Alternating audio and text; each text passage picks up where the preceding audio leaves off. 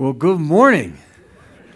Welcome to the Christian Church of Estes Park. We're disciples of Jesus that build generational, transformational disciples of Jesus. I'm Pastor Aaron. I'm glad that you're with me today as we're continuing our series on following Jesus, because how do you be a disciple of Jesus? You don't know where he's going. That's what a disciple is. We follow him. So that's what we're doing through the Gospels all summer long, following the life and the teachings of Jesus. And today we're going to be into our third year of ministry. We just finished up the Galilean ministry, which he spent a year and a half at. And today we get to continue on to his third year of ministry. And we've got a lot to cover today. Whoa, not that fast. Could you set me back on the very first slide? That would be helpful, because that would be good. But anyway, since we are here, we have a memory verse that we started out with quite a bit a while ago, which is about, a month and a half we've been doing this? All right? And talking about what Jesus has for us, and he wants us to be as his disciples, what he calls us to do. And so, nope. All right, so Matthew, what's that? One more time? Hey, Matthew 16:24. Who knows how that happened? All right, here we go. So say it along with me. Here we go. 3, 2, 1. Then Jesus said to his disciples, anyone who wants to be my disciple must deny themselves, take up their cross, and follow me. Matthew 16:24. All right, again for me. Then Jesus said to his disciples, whoever wants to be my disciple must deny themselves, take up their cross, and follow me. Matthew 16:24. And let's do it one more time just because it's fun. Then Jesus said to his disciples, whoever wants to be my disciple must deny themselves and take up their cross and follow me. Matthew 16:24. Awesome. Now I hope that you've had a chance, like I have this summer, as I've memorized this and put this in my heart, that Jesus is and the Holy Spirit showing me areas that I need to deny myself and take up my cross so that I can follow him. And there's been maybe times that you've had opportunity for that. I certainly have had this year, especially walking through town and being through town and being, sometimes I feel like I get irritated with people when they get in my way. And I don't know if you're like that. And I realize that sometimes we have to deny ourselves. It's not about me. It's not about being selfish. And it's just that reminder sometimes that I can be okay with things being about somebody else and me being slowed down a little bit. And to take up my cross, die to myself a little bit, and that's the way that I can follow Jesus. Sometimes it's those little tiny things, and I tell you what, it leads to such a better life. Please be continuing to memorize and meditate on that and applying this as we follow Jesus. Now, we're in the third year of ministry. Part one, I'm going to call this one bread and water because there's a lot of bread and water in it. Now, if you remember last week when we ended, Jesus sent out his 12 disciples. At the very end of his third Galilean tour, he sends his disciples out in pairs, and they go out and they do ministry, gave them authority to do all kinds of stuff. Then they come back, right? And John the Baptist, of course, was beheaded, and Jesus finds out about it. This is all happening at this time, and they meet up with Jesus in Bethsaida, which is right there. Now, it's just across the lake from Capernaum. This is the hometown of Peter, Andrew, and Philip. Now, Peter, of course, when he got married, made his hometown Capernaum, which where Jesus' house, or Peter's house, is at. But that's where they were kind of based out of. And so this is where a lot of the events happen at the beginning of today's message. So Jesus hears about John. And in Matthew 14, it says, and not just Jesus, but the disciples were doing a lot of ministry, and they were getting exhausted, so the two things are happening. And it says, then because so many people were coming and going, they didn't even have a chance to eat.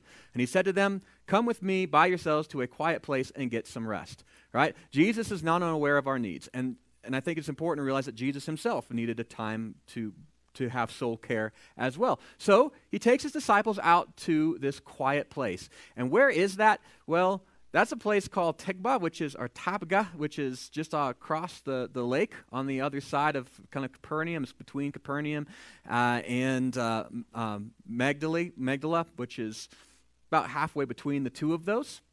And this is a place where Jesus went to rest. This is actually what it looks like today. And there's a church there called the Church of Multiplication. You'll understand why in just a moment. But I think this is interesting, that this is where the God of the universe, when he created the world, he designed a space that he could go and escape to rest. And this is it. And it's a beautiful, beautiful place. Now, while he was there, Jesus wants to get away to a lonely place, and you saw from that map, he was just kind of skirting the shoreline, and people see the boat. And what do? They follow him. Sometimes work follows you. I don't know if you've noticed that. And it followed him to this place where his disciples were exhausted. It's only like a 6-mile boat ride. So they had a few minutes alone, but then they get off the boat, and there's people there, and they have all these needs, and so Jesus is healing them. Everybody that's there, they're being healed, and he's teaching them. And finally it gets to be about evening, and Jesus says to his disciples, hey, these people are hungry. They've been here all day. Give them something to eat. And the disciples say, Jesus, that's crazy. Do you see how many people are here? There's got to be like 10,000 people. It would take a year's worth of wages, right? That we could go buy if we wanted to, but we don't have enough money. It'd take a year's worth of wages to feed them. Jesus is like, all right, well then show me what you got, right? And that's where we have the first miracle of today's thing. We feed 5,000 people. One of those miracles that's in all 4 Gospels is a pretty big event. And there's this little boy that was there as part of this group, and his mom packed him a lunch. And out of all of those thousands of people, this is the only person, was this child, who had a packed lunch. Good for that mom. Well, he brings it to Jesus, and the disciples there, and Jesus blesses it, and he tells the disciples, make everybody sit in groups of 50. So can you imagine it's like sitting in a big old group? Right? And there'd be like another 100 to 200 groups that are there because 50,000 or 5,000 men plus women and children, so probably 10 to 15,000. So a bunch of people, 5 loaves, 2 fish, and Jesus blesses it, and he tells his disciples to distribute it. And then we read about this, that they all ate and were satisfied. And they weren't all on a diet, okay?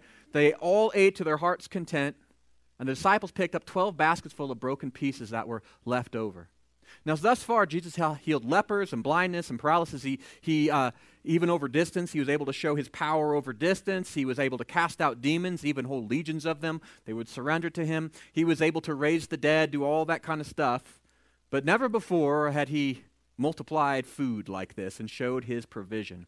And this is exactly what he did. In fact, the space that it happened is right here. It's one of those places, if you get to go to Israel, and it was amazing to be there, because even our guide, who isn't a Christian yet, although we pray for him, and he should be very soon, he'll tell you, he'll say, I don't believe in Jesus yet, but this event happened here. This is in C2. We know that this miracle took place, and it took place right here.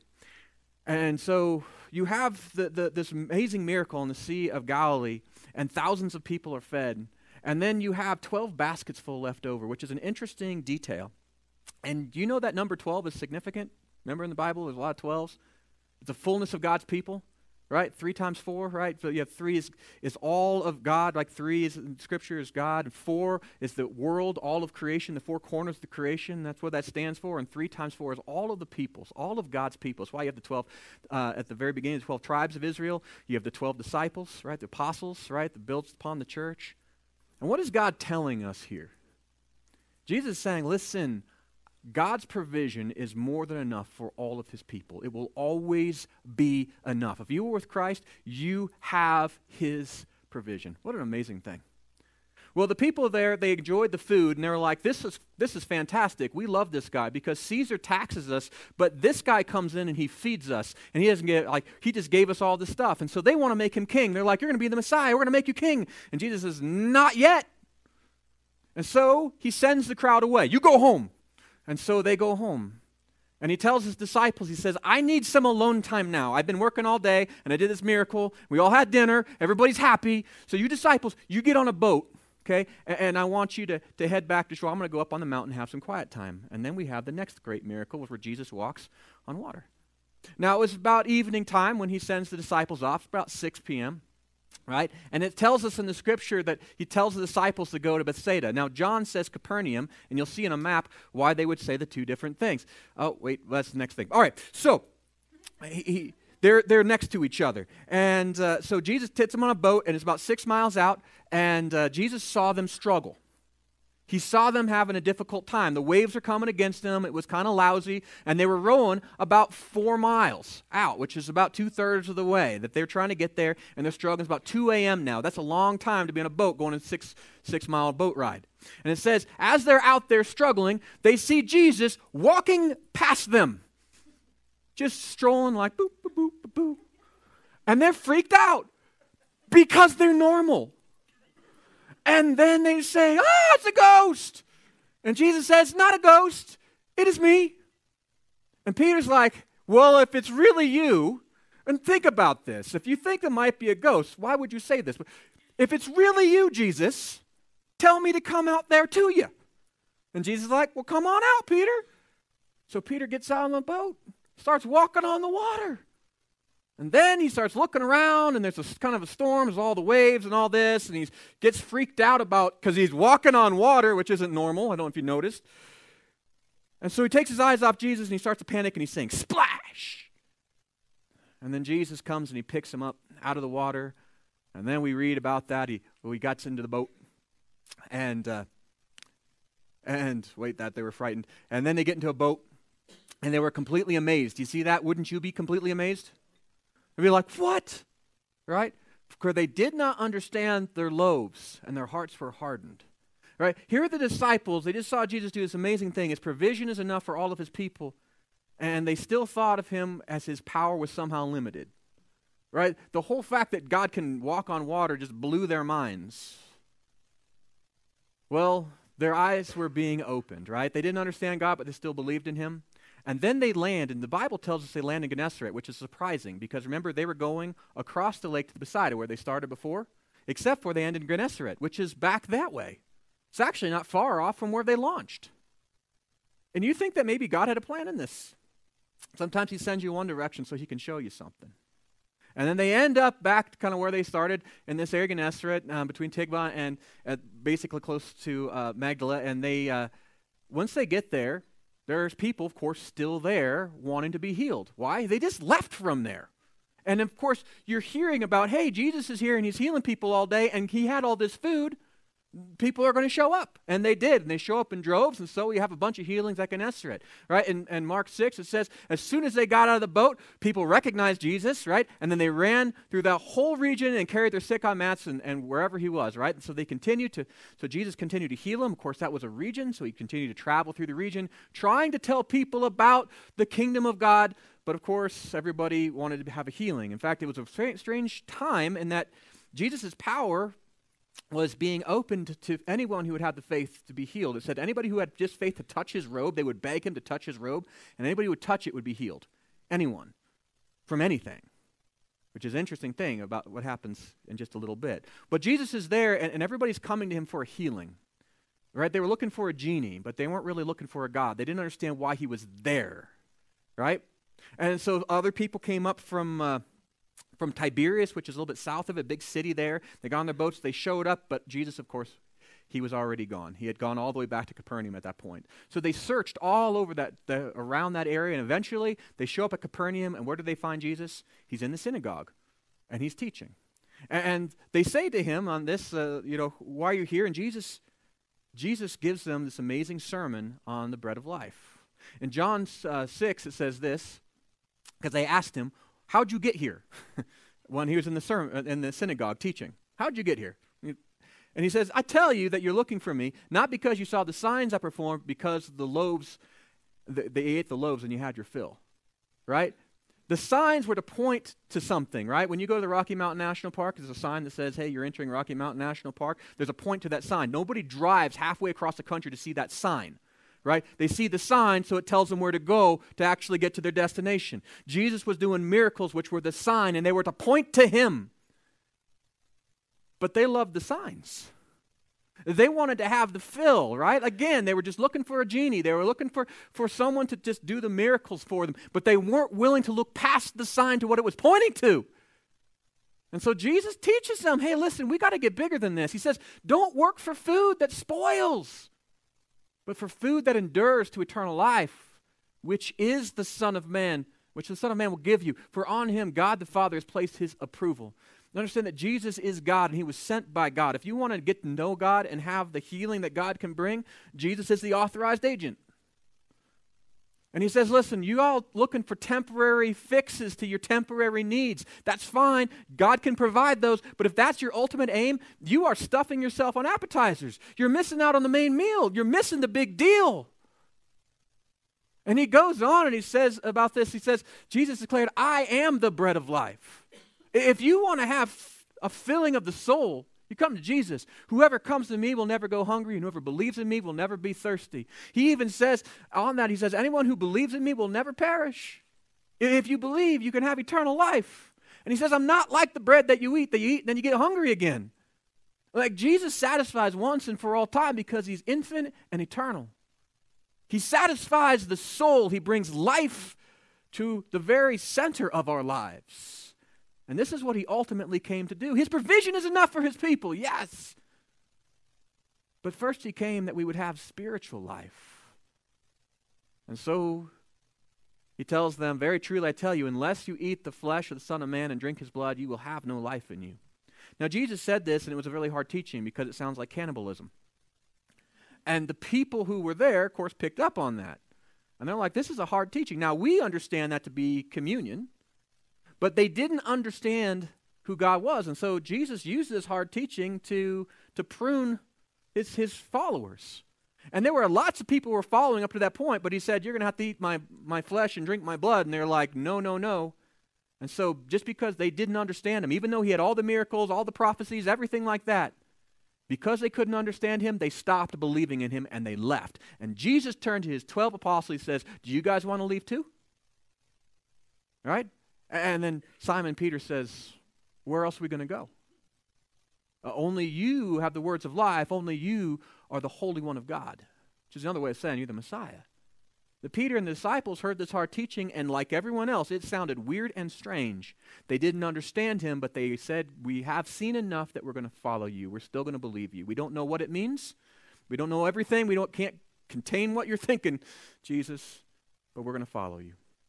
And they do, which then leads to some controversy about clean and unclean things.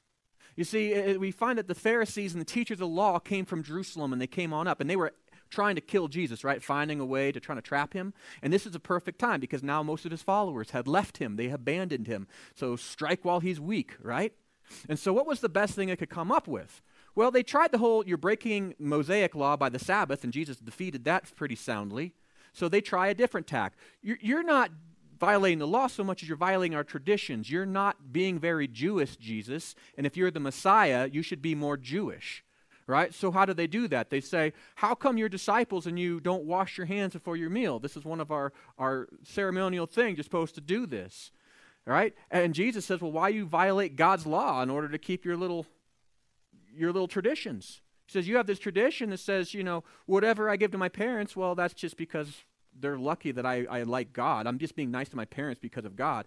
And yet he says, but the law of God says that you're supposed to honor your father and mother. And anybody who even curses their parents is to be put to death.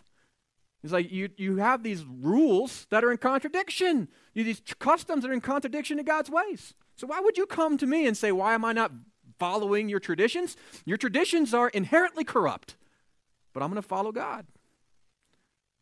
And so there was a little bit of controversy there, but Jesus defeats them again. And in Matthew 15, it says, then Jesus called the crowd to him after he had told the Pharisees this. And he says, listen, understand. What goes into someone's mouth does not defile them, but what comes out of their mouth, that's what defiles them. He talks about this in the Sermon on the Mount as well, right? That God's not care about us just doing the religious show. He cares about the heart. And he goes on to explain in this. He's like murder, lust, greed, envy, pride. All these things start on the inside. And then they come out in our words and our actions, and that's what makes us sinful because it makes us sin. But if you want to stop the outside things, yeah, you can have a bunch of rules on the outside that will keep you from doing those things, but you'll still have all that yucky stuff on the inside. Jesus came to change the inside. God cares about the heart. And this was the end of Jesus' Galilean ministry. 18 months he spent in his homeland.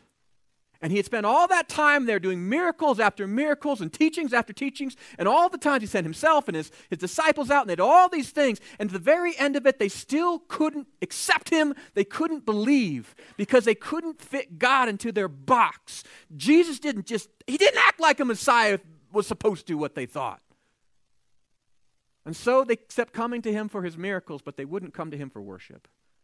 And so Jesus stops focusing on the mass, and he starts focusing on the 12, those who would follow. And so he heads up to Tyre and Sidon, which is in Syrophoenicia, which is Gentile territory, by the way.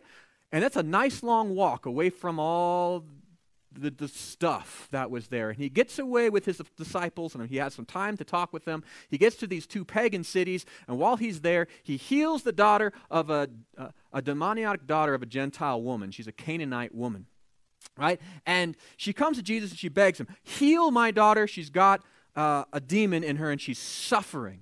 And Jesus said to her, dear woman, I didn't come to help the Gentiles. I came for the lost sheep of Israel. Now he's starting to sound like a Messiah, right? I'm sure the disciples were like, yes, finally. And she says, but, Lord, aren't even dogs allowed to eat the scraps from the table? Now, dog was a derogatory term that Jewish people would use for Gentiles. I think they still do today. And you have this woman saying, I get it. I'm not in the tribe, but can I still have just the leftovers, the scraps you're here, would you please? And Jesus was moved by this, and he says, woman, you have great faith. Your request is granted. And her daughter was healed at that moment. You see, here's this woman in this Gentile territory, far, far from God, but had seen enough to know and believe that he had power and came to him, and Jesus didn't turn away one who was faithful, and she believed. After this, Jesus leaves Tyre and Sidon, and we see that he goes and feeds 4,000 in Decapolis. Well, that's quite a ways away.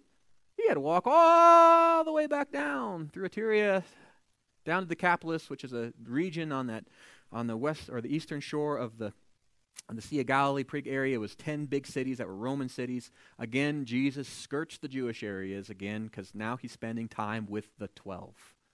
And there's a reason for long walks and long talks and time with the Lord. And he gets down there and he starts teaching, and a lot of people came out. Now remember, this is the same area where Jesus had just cast out a whole legion of demons into pigs. And remember what the people asked him to do when he done that? They were like, please leave because you're bad for business and we're terrified of you. This is that same area. Remember what Jesus told one of those demoniacs after he healed him? The demoniac said, hey, can I come with you? And Jesus said, no, go back and tell people who I am. Well, that guy must have done a good job, because when Jesus shows up on this Gentile shore, all of a sudden there's crowds all over, and they start meeting with him, and Jesus is out in the middle of the wilderness, and they just keep coming, and he's healing them, and he's casting out demons, and he's taking care of them, and he's teaching them. And it says in Scripture that as this happened, they all started to say, praise the God of Israel. This is significant because this isn't Jewish territory. These were the people who thought they were better than the Jewish people. These were the Romans. This is the Decapolis, right? This was the height and the arrogance of Rome. And right there in their own area, they recognized the God of Israel was the one true God, the God who could provide, the God who could come, the God who would love them enough to heal them. And they began to praise God, which was the whole point of Jesus coming. And so in Matthew 15, it says, Jesus is called a disciple and says, I have compassion for these people. They have already been with me for 3 days and have had nothing to eat. When was the last time you went 3 days without food? But these people were so enthralled with Jesus, they spent 3 days with him. And he says, I don't want to send them away hungry, or they may collapse on the way. And so we see another great miracle, feeding of the 4,000. And it's very similar to feeding the 5,000. Right? Except for this time, it's with the Gentile audience. Isn't that interesting? And he feeds them, sits them around, and they sit around, and they have 7 loaves and a few fish. And Jesus has it in the groups, and they break it off, and when they're done, they have 7 baskets full of food. You think 7 might be an important number in this? And what is 7? Of course, in Scripture, we see that. God's perfection for this world is just like 3 times 4, all of God's people, 12, 3 plus 4. This is God's perfection in this universe, this creation. It's what God has. 7 is God's perfect perfection in this world. And God is showing him, you may not have been his people yet, but you fall under the provision of this wonderful God. It was the foretaste of Pentecost. How cool is that? They had 7 baskets full left. Well, they get back on the boat after that, and he sent away, get on the boat, and they go to this area that's Dalmanutha, and where is that? Well, it's on the other shore where he had kind of just gotten off. It's a little bit further south than where he was at before. It was near Migdol, and when he gets off the boat, he has a conflict with an unholy coalition. right? He's met by Pharisees and Sadducees who didn't like each other, and I don't have time to explain why, but go get yourself a Bible dictionary, realize it was like Democrats and Republicans. They just didn't like each other, right? They were like Presbyterians and Pentecostals, right? They just didn't get together. They didn't like each other, and yet they were like, we have a common enemy. Now we find also the Herodians were in there too, and that was a much more political party, and they thought the Messiah was going to come and be part of Herod's line and all that. Well, they get together, and they try to trap Jesus again, and even though he had done a significant number of miracles, crowds were coming to him, he was healing people, you could walk through the streets and say, hey, do you know somebody who Jesus healed? And people would be like, yes, right? He was very significant. What do they ask Jesus for? Give us a sign. It's like, I don't know, feeding 5,000, you remember that? Or how about raising a widow's son, you remember that? Or all the blind people who can now see, and the deaf people who can hear, and all that kind of stuff, maybe? But he doesn't say that.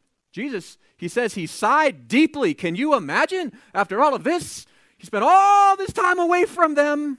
As soon as he gets back, the first thing they want is a sign. They don't want to be like, you are clearly from God. What do you want? That would have been the right solution. But they're like, show us another sign so we can believe. Like, it's as wise as generation asks for a sign. Truly I tell you, no sign will be given to it.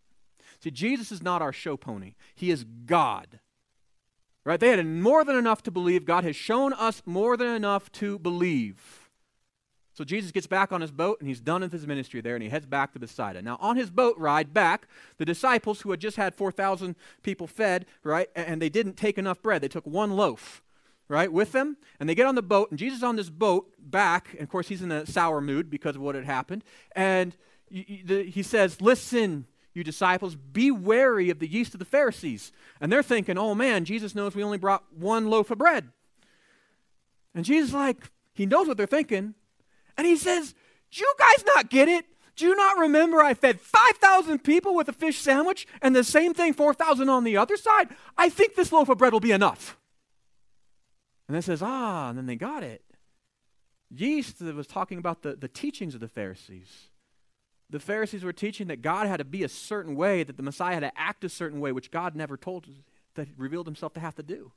This teachings that would so permeate their lives and all this stuff that would color Jesus in a wrong way that would lead to disbelief. He says, be careful of that. And they understood. So they get back to Bethsaida, and then Jesus heals a blind man. This is weird, though, because he'd done this a lot, but in 2 steps.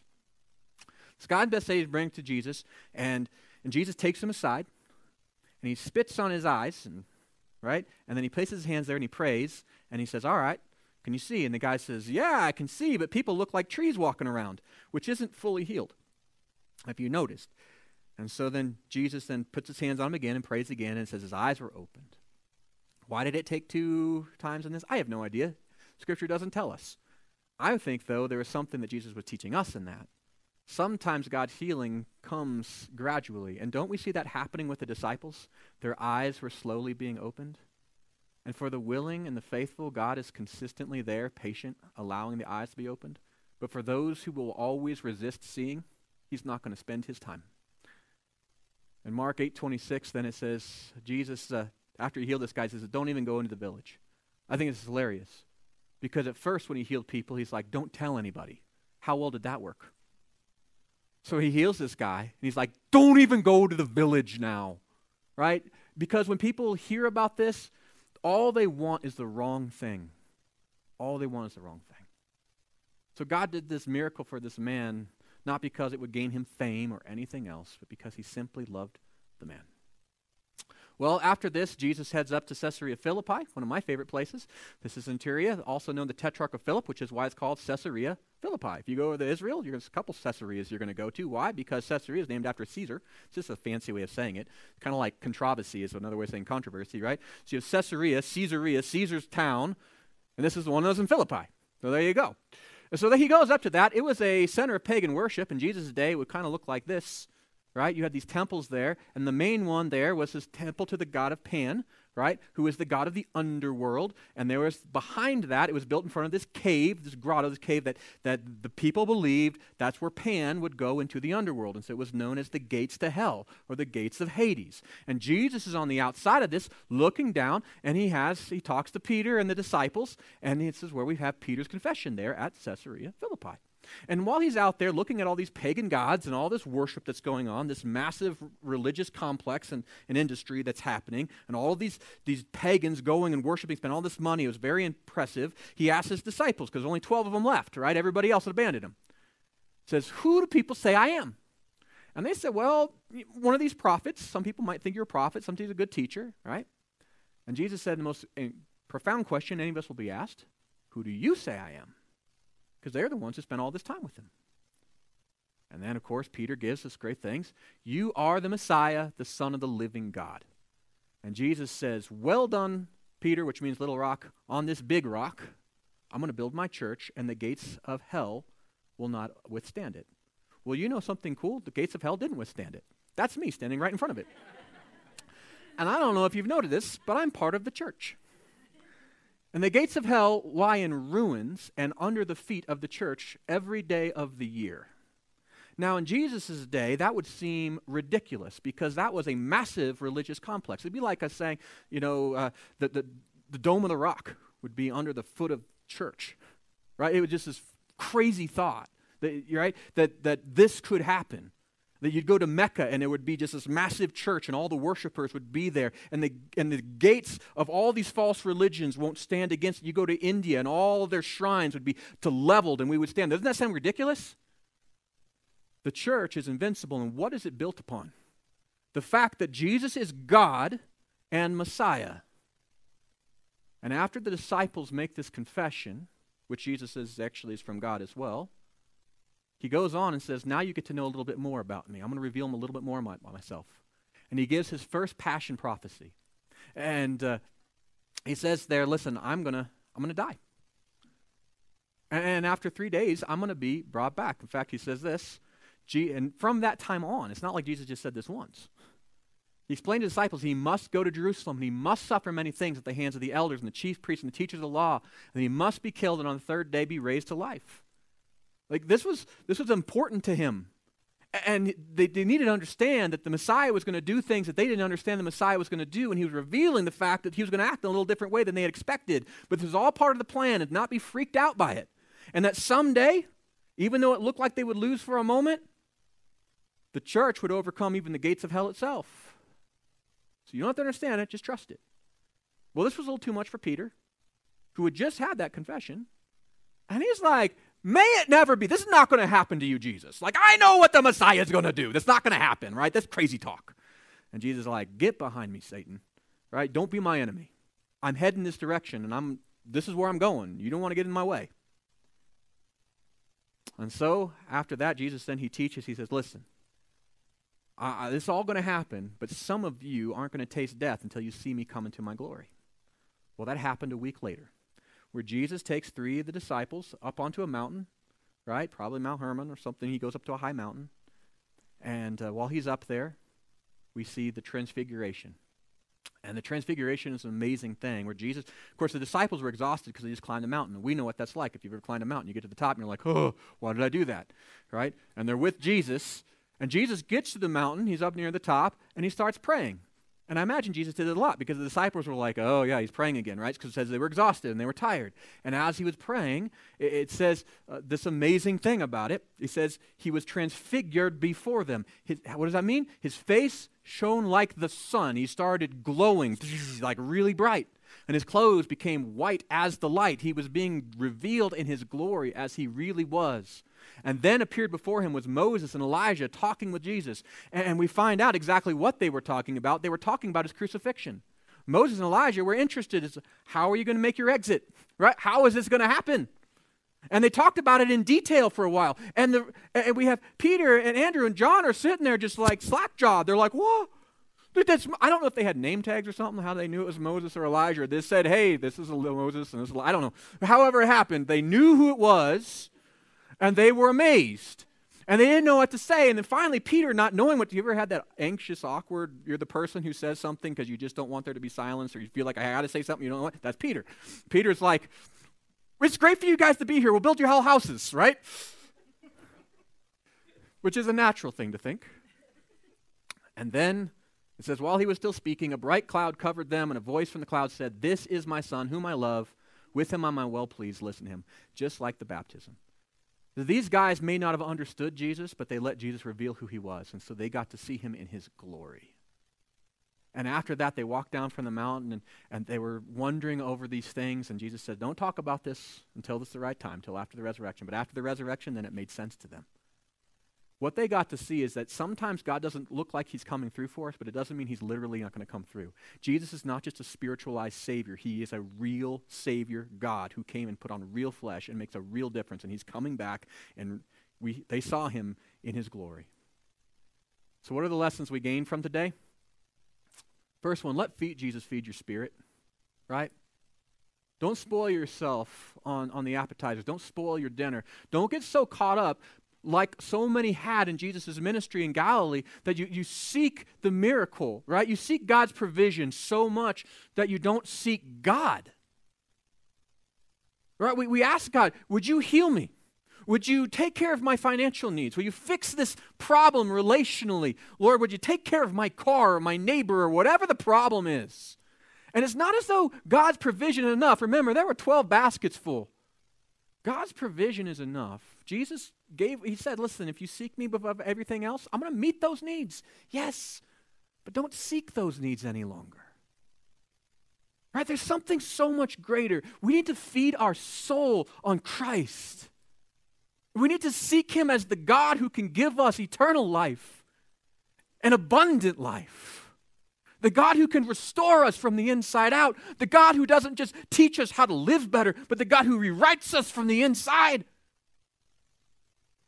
As Christians, if we spend all of our time just talking to God and worrying about these little things on the outside, we neglect the fact we've missed the message and the whole meaning of the loaves and the fishes. God's got you. You have to understand this deeply, profoundly. You are within that 7. He is in this world, and he's working in you and through you. He has you. He has you. So go to him with your needs, but don't stop there. Know Christ. Get to know him. Get to love him. Jesus alone is the bread of life. The second thing I think we have to do is let knowing Jesus then be my aim. Not just about him. Doctrine and theology should not be our end. It should be a way to the end, and the end should be to know God as he really is, to know him. There is not a Bible entrance exam when you get to heaven, right? There's not a little test that says, do you know all the books and all those things? There's nothing wrong with that. But what the test is do you know Jesus? If you study the Word, study it so you can see God as he is. Get to know him. Invite him into your life. It's the most important thing. So treat Christ as God. Treat the Holy Spirit as God, not your personal genie. Not the one who's just your little sugar daddy who's going to give you whatever you want in this life. That's not what it's about. Get to know him, his heart, his passions, what he loves, right? This is the greatest call of any humanity, right? This is what we are made for. So get to know who he is. Can you be like the 4,000 who would spend 3 days without food just so you would have the privilege of sitting at his feet? This is God we're talking about, who became human for us. I know a lot of people think I'll believe in God when he gives me one more sign or when he starts making sense to me. He doesn't owe you any more signs. He came to this earth. He did all these things publicly. He had them written down in a very verifiable book.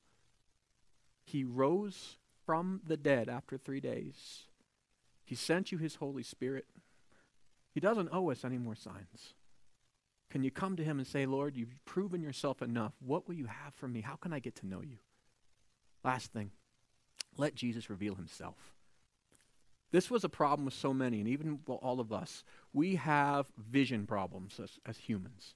We all have these glasses and these lenses that we put on that keep us from seeing Jesus as he is, because we have this idea of how Messiah is supposed to work. Don't we? All of us do.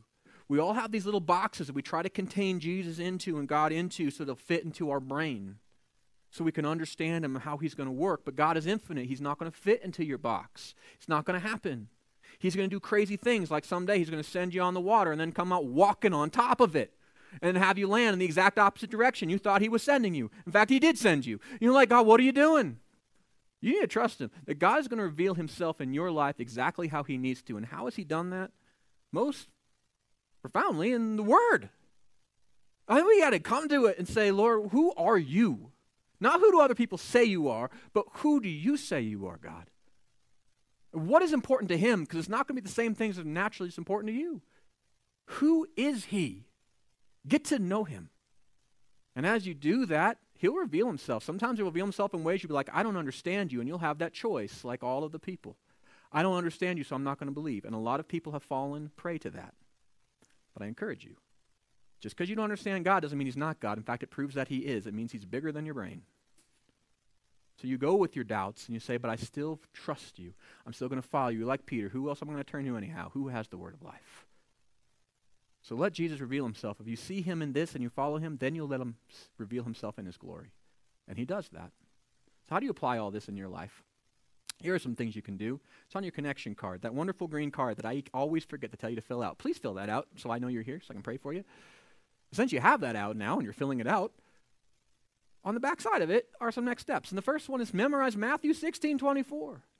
You want to follow this Jesus? Here are his terms. You deny yourself, you take up your cross, and you follow him. Right? The simple 3 steps. Profound 3 steps. Memorize that, meditate on it, think about it. How does it apply?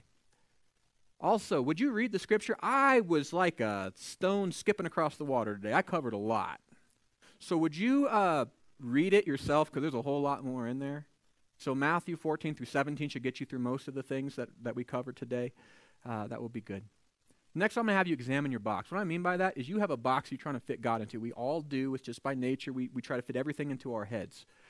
There are parts of your box probably are legitimate. There are other parts that are probably there that aren't. I would have you take some time this week and to examine what is it that I think about Jesus and why do I think that? How do I think God should work and why do I think God should work this way? Right? And what a part of that box are you allowing God to blow up?